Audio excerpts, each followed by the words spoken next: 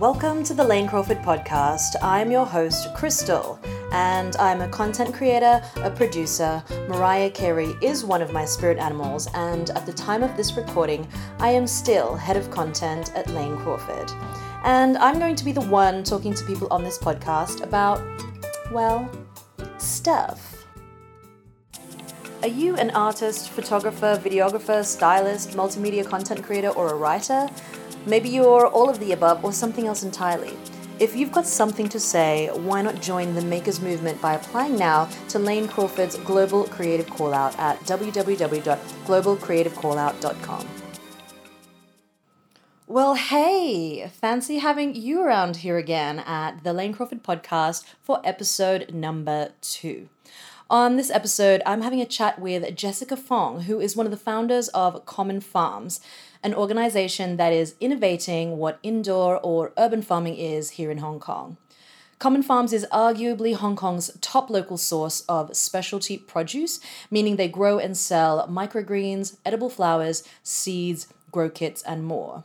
You might find Common Farms produce in dishes at places like Neo-Parisian Bistro Boulogne, contemporary British restaurant Roganic, Jando's Italian restaurant and bar, Soho staple Holy Fook, and in the concoctions of Matcha Mavin's Matcha Lee, amongst others. So Common Farms began in 2017 when Jessica and her childhood friends Preston and Ariana came to the conclusion that the local food industry in Hong Kong was, missing something. They felt that it was really hard to find exceptional and flavorful produce unless, of course, it was, super expensive or flown in from somewhere else from around the world. The Common Farms ethos springs from the belief that every single human being needs healthy, delicious food grown by someone they trust, which, of course, just does not happen in this day and age. I mean, when was the last time or the first time you knew the guy who gathered up your eggs or harvested those greens? So, against all of their most logical instincts and their naysayers, they decided to sow some seeds to see what they could reap. Hi, Jess. Hey. Welcome to the Lane Crawford podcast. Thank you so much. So let me start by introducing Jess and just letting you all know that I've known her for quite a long time. I was trying to think when. I remember we first met in Paris many years ago, and then we met again quite randomly in Hong Kong when I first arrived. Mm-hmm. So if you can fill in and let anyone who's listening know how you got to Paris, and then how you kind of, who are you, Jess? I'll try to keep it short. But we met in Paris because I was living in Paris. I was studying in Paris then. What were you studying at the time? I was doing a double in business and communications with intention. I was studying and working also in fashion as well. Because I was like, I need to deal with the business component, but I was intentionally in Paris and wanting to work towards fashion. And then it wasn't for me after, I think, a couple years of that. And I kind of fell in love with architecture. And then my dad pulled me back to Hong Kong. And that's where I ended up back in Hong Kong. But really, it was in China. But Paris was because I was in my rebellious years where my mom told me to go to Canada. I'm like, no, because you told me to do that. And then UK, it was because the population of Hong Kong students were just immense, and I just kind of felt like I was going to be a small fish in a big pond, and I was like, I didn't want to do that. Same thing with Australia. US was the only place I was really going to go to, but I was like, I just kind of want to live in Paris, because when we were younger, my dad took us to Paris, and it was my favorite European city, and I was like, I'll just live there. And surprisingly enough, my dad was like, you know what? I'm going to support you for that because, I want you to gather more culture. And so I went there for a year. Mm-hmm. Intended for a year, turned out to be 4 years. Right. I never ended up in the U.S. Right. And that was that. And Paris was great. Paris is Paris. Yeah. And so when you moved back to Hong Kong, where did your path take you to kind of, just to set up the backdrop of how you started Common Farms? Well, I still don't know what I'm doing, right. But maybe I know I'm kind of in some kind of direction, but I still don't know what I don't know. Sure. But when I came back, I think most people didn't know this, but it was with the intention to help my dad with his manufacturing business. So I ended up in China a lot, and the business was about to be bankrupt. And it was, I was so lost when I came back. And I thought I was going to come in and help my dad, and, because you're young and you're dynamic, and, I learned so much. I graduated from college, so I'm going to come in, I know what I'm going to do, when I really didn't know what I was doing or where I want to go. And, there's a lot of resentment and frustration and anxiety, just everything combined. And it was really hard to navigate through it, especially when your parents are, more traditional Chinese. But they did, to their credit, they gave me a lot of room to decide on what I want to do, and it was for me to make the mistakes that I needed to make. But yeah, I think a lot of people thought, I was coming back. I had a bank account waiting for me to spend, and I really didn't have that. I came back, I didn't even realize how much of a financial trouble my family was in. So it was through that, you build a lot of resilience through it. And, the only way to survive was trying to move through all the shit and, dig through and strip it one by one. And that's kind of where the past few years have been. And so working with my dad made me realize that's not what I want to do, and that's not where I can bring the most value, and that's not where my interest was at. But I think the best way moving forward for my relationship with him was remove myself.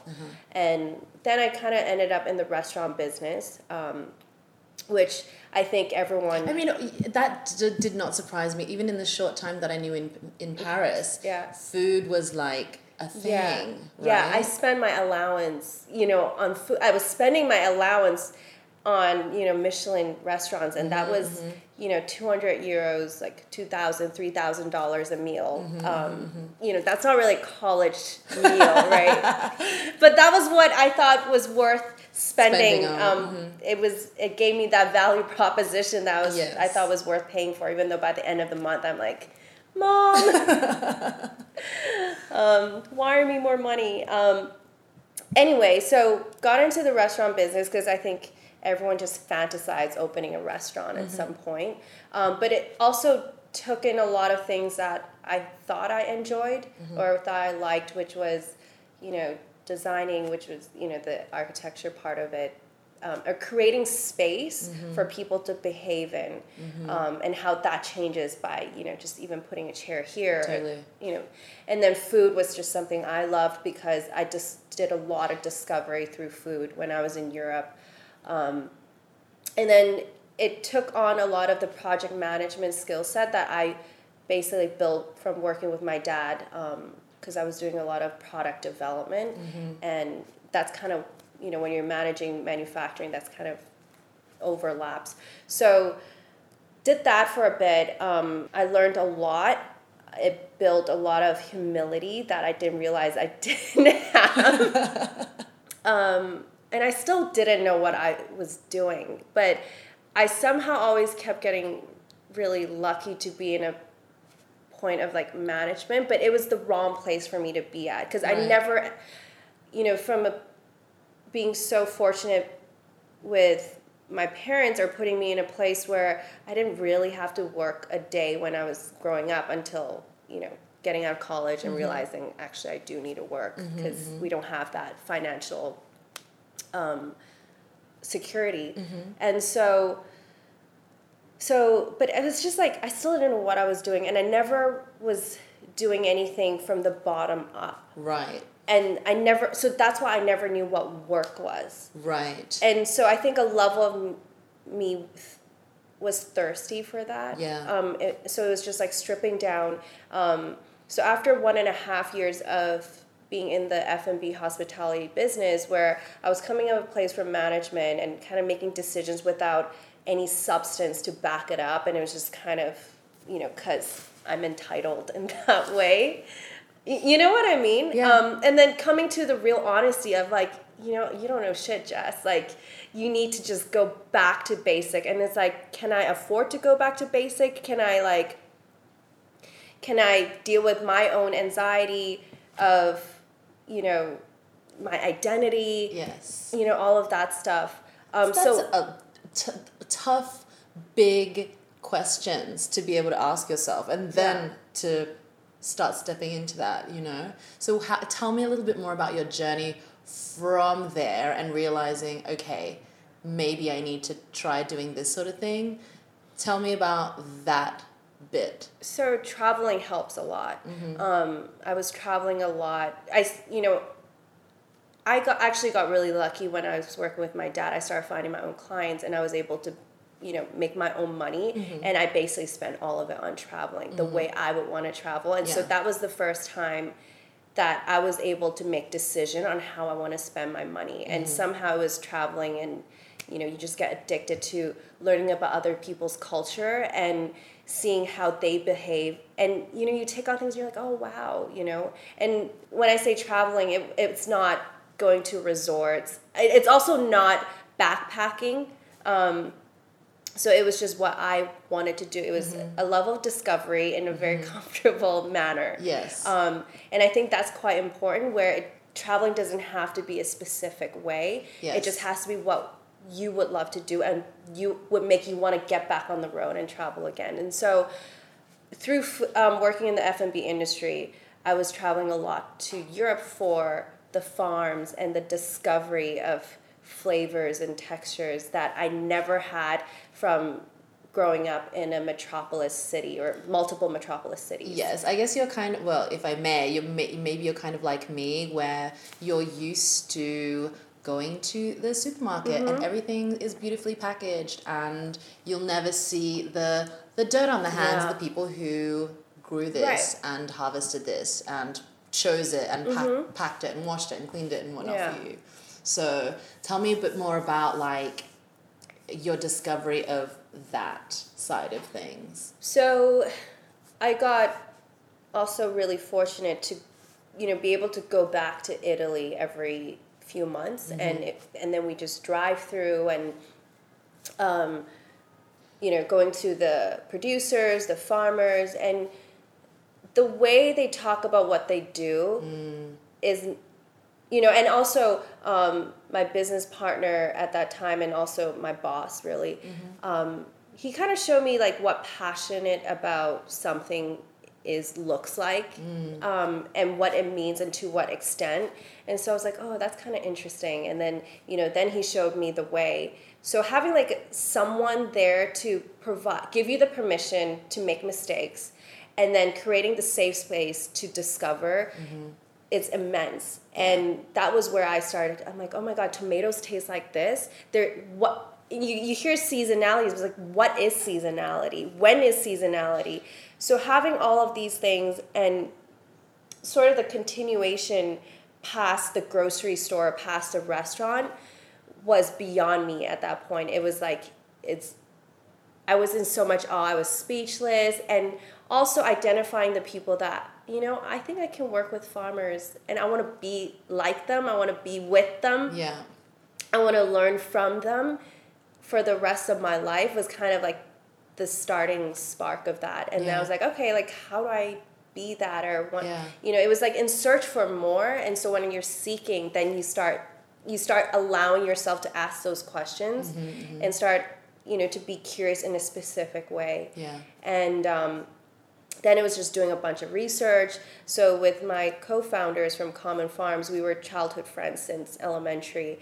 And so Preston and Ariana, I haven't really been in touch with them for a while because we grew up in Hong Kong together, but I moved to Shanghai and Paris, and they did their own thing in Egypt and Ethiopia. And then we somehow came back together in 2016. Was like, we kind of are curious about this.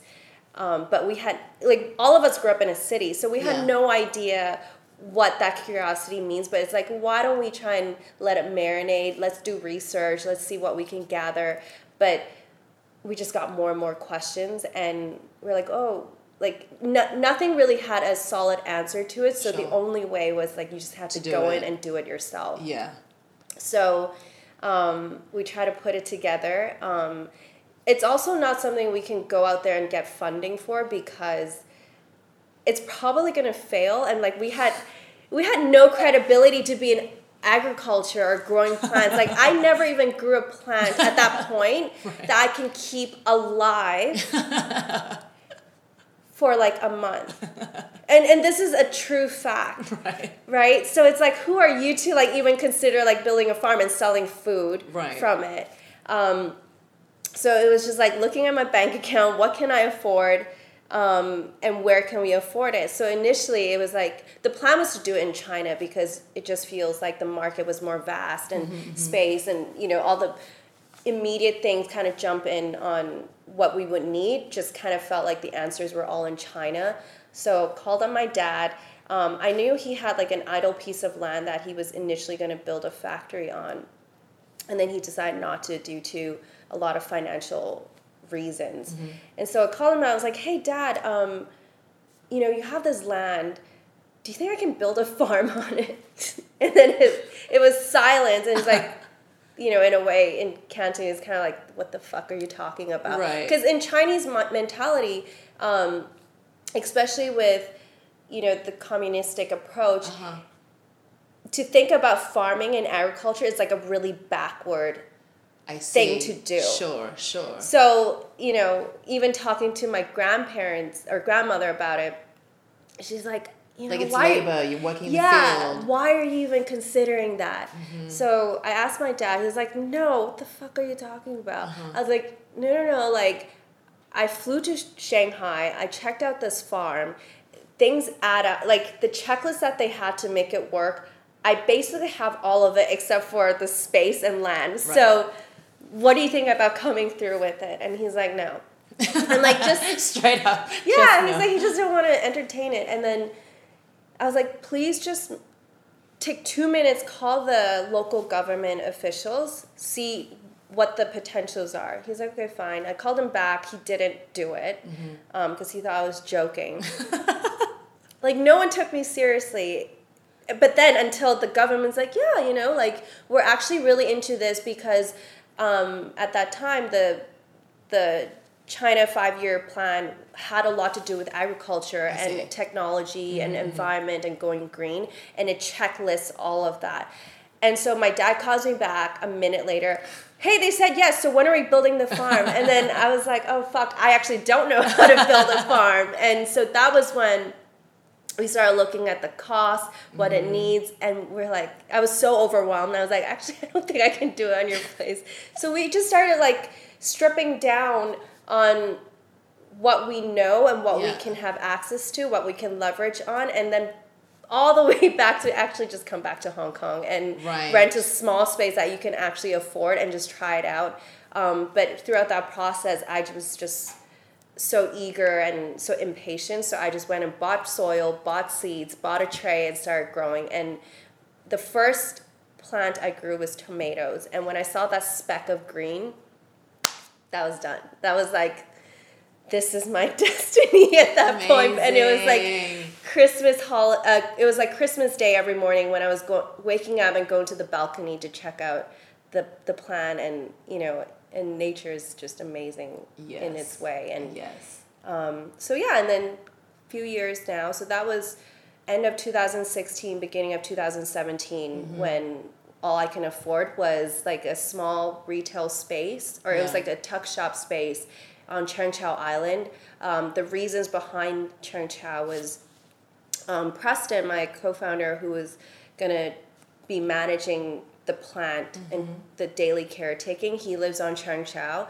And so we thought where he is or where the space is, they need to be really close by. Sure, yeah. So, and there's also a story on how we found the space. We literally walk around the whole island one morning. We found 2 spaces because the realtors on the island don't do commercial. When you say space, do you mean land or like literal, literally like a warehouse, like or an empty? Literally space that no one's gonna kick me out of, because I'm paying some kind of rent, Sure.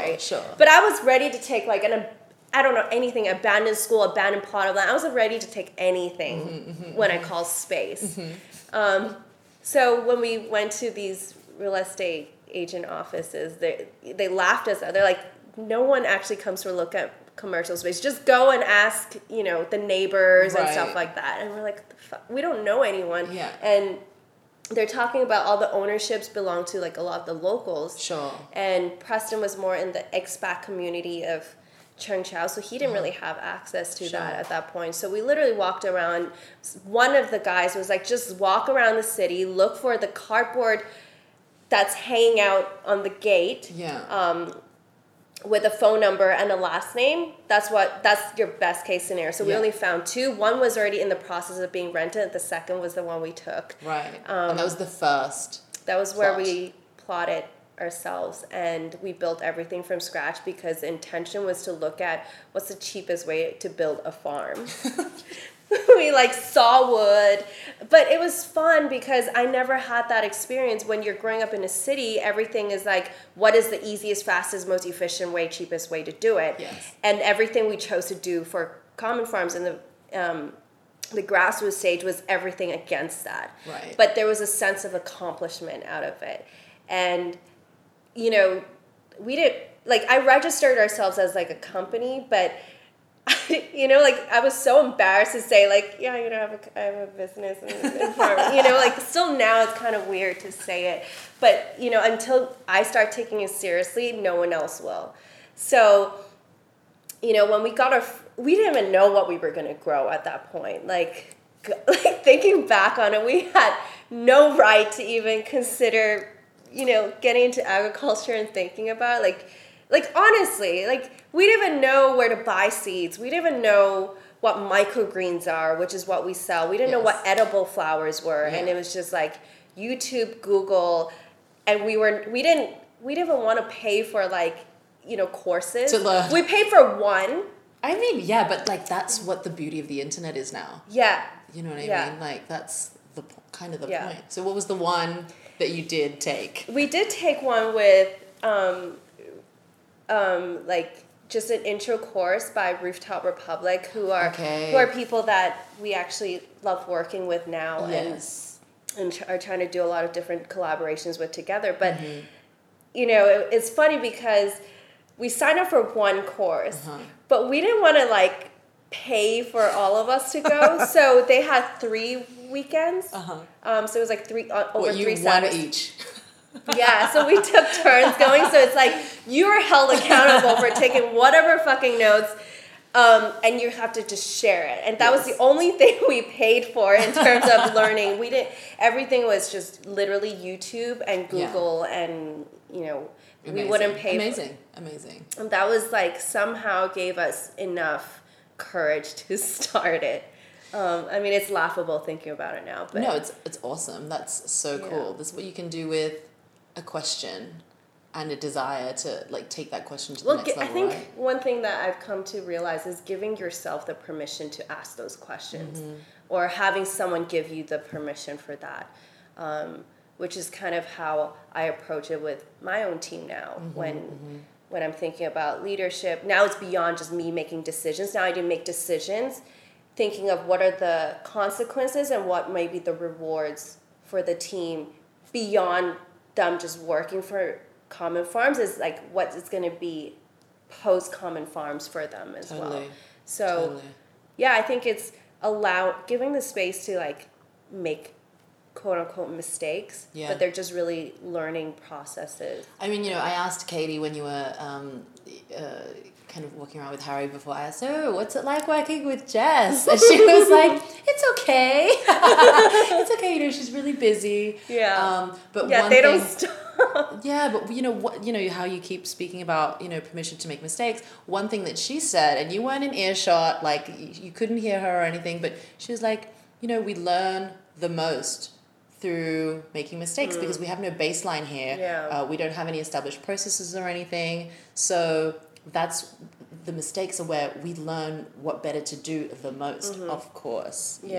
But to experience that yourself is very different from reading a quote on Instagram or whatever about it, So I think that you clearly imparted that on your team. So very cool. I think it's hard because we're not used to it in a lot of corporate structures and even just in small companies. And I was just always rebellious on it. Even when I was working with my dad, I'll just rebel for the sake of it sometimes. But like, it was more like, but something feels like it's a better way to do it. Can I not try? And when I'm told no, I don't like that. Yeah.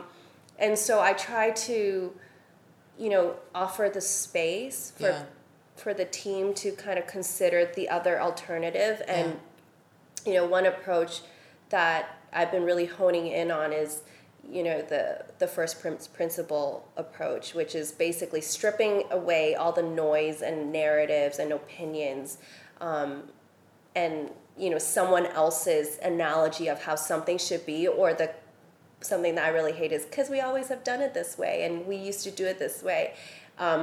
So stripping away all of that and looking at what is the core of what we know, and then that's the starting point.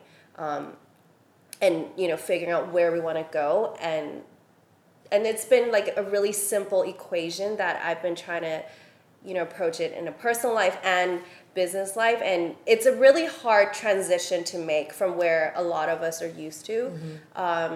But I need to provide everyone, including myself, the permission to do that, and just like try it out. Even for our customers, it's like, hey, you might hate this, but I don't know, just here's some, try it out. Like, play around with it kind of thing. Totally.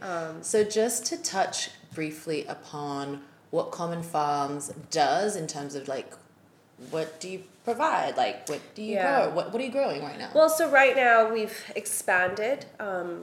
It started off as microgreens, and then on our first harvest, I was so proud of it, started bringing it to Central and to different chefs, and, knocking on their doors, and thought, we'll get, half of them wanting to order. No one wanted to order it.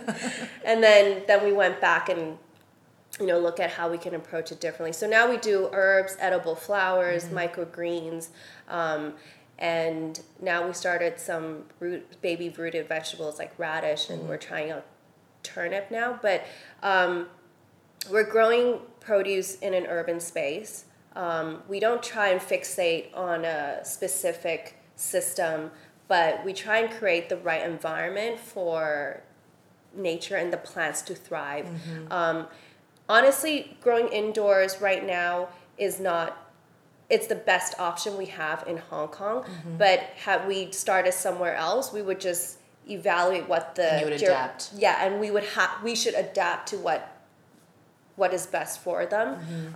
But the approach is how do we grow things for the best nutritional value and for taste and texture, and how things should actually be tasting like, because things are so bland these days when we get it from the shop, or we have to add so much flavors. So even my own palate has changed. Like when I'm cooking at home, I put like minimal salt, minimal sugar. I am the saltiest person ever, and it was mostly from being here, actually. And I think because coming from Australia, we're so lucky to have cows down the street, and then a lot more farming space. Obviously, when I moved, my palate changed too.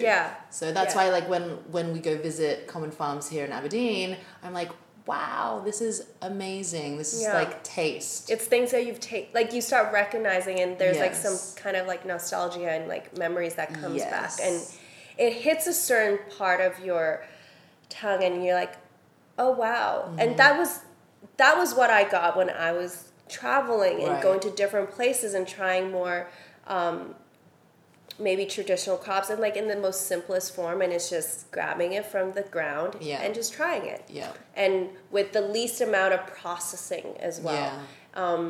In Hong Kong, in a city, because of wastage and because of storage, because things are traveling really far, so our food a lot of times is over processed, and so we want to just simply produce things that can offer people another alternative option.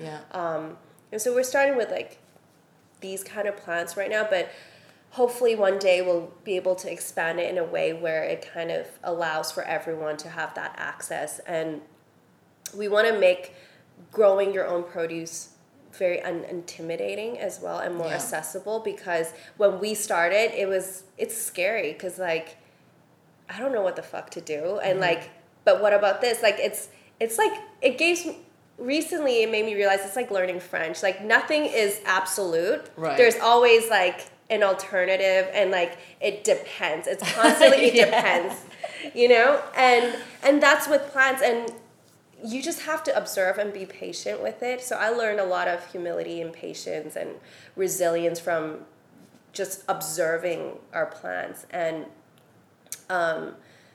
so we also want to make sure we can somehow create a playbook of what has been working for us, and we want to just offer it as free as possible to give people the opportunity. So making it open source. So what we do is going to take a long time to get there, and it's always constantly going to be a work in progress. Amazing. And constant trial and error.